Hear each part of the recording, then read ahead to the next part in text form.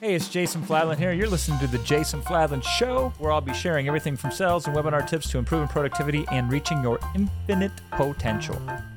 What do you think is the number one character attribute of an offer that makes it the best offer? When I told you earlier we want to only sell the best, what's the number one thing that makes something the best? Customer results. Yep, customer results. Where can I find the products that are producing the most customer results? And then we back into it. Yeah, cool. I want to find a product that, here's what I say to I say this to my customers. I can't believe it that I can say this to my customers. I say to them, I would rather keep you exactly as you are and make more money than try to make you better. I don't want you to get better. I want you to stay the same and make more money. How do we do that? And they're like, yeah, Jason, how do we do that, right?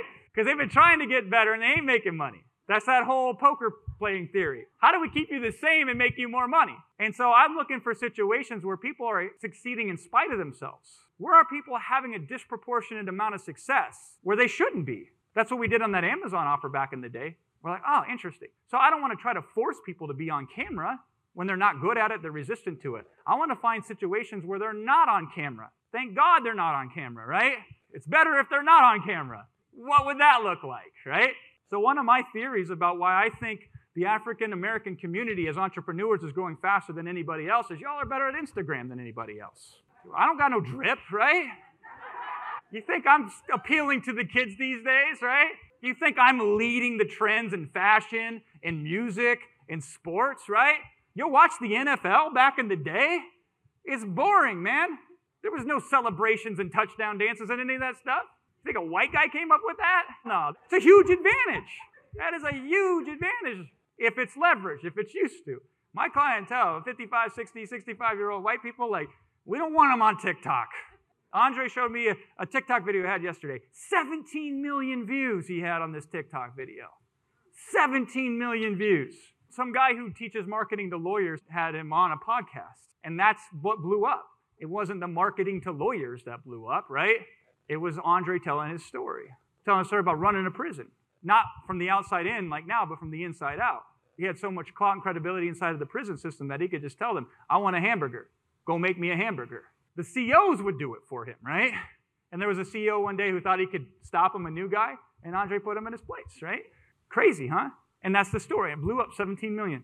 And I'm like, damn, I got 200 followers on TikTok, right? I'm trying hard. My kids are making fun of me. Dad, you only got this. I know, right? Help me out. I don't know what I'm doing. And so we typically sell things to audiences that don't fight against their natural abilities. Y'all are trying, that's a noble pursuit, trying to make them better. I'm trying to keep them the same and making them more money. Now, we do both. It's not one or the other. We take the few, the brave that are willing to grow, and we say, all right, this is what the next version of the future of leadership looks like. These are the seeds we're planting today to have the shades from the trees tomorrow. These are the future market leaders. Here's where they're at. That's what we're doing, okay? So 18 people. When we get the thing with Dan, we're like, Dan, this is great, but you ain't got no real success stories. Yes, you're successful with it. Yes, the 6 friends you have are successful with it. But here's the problem with it.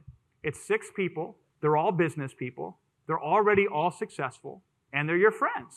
I said, so here's what's going to happen. My audience is going to say, there's some funny business here. At best case scenario, all your success stories are people who are already successful. I'm not successful, so therefore it won't work for me.